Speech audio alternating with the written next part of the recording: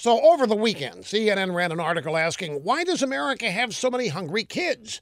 They report over 13 million American households where kids go without food on a regular basis. Food insecure households is the term. Using poor people they interviewed as a platform, CNN offered two reasons why kids go hungry in America. The first is the government. The second is greed.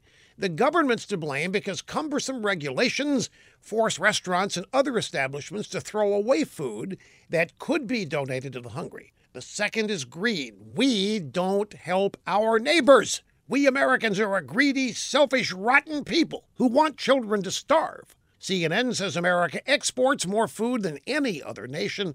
In other words, we're not taking care of our own children. A word to CNN. Some of us have been talking about the terrible consequences of government regulations for decades, so welcome to reality, late though you may be. But America, a greedy nation? That's not even close, CNN. Tens of thousands of churches and private charities run food banks and local outreach programs. For anyone needing any kind of assistance, taxpayers support 49 million people on food stamps, not to mention the millions of kids getting subsidies for school breakfast and lunch. We are the most giving nation on earth in human history, bar none. That is not greed.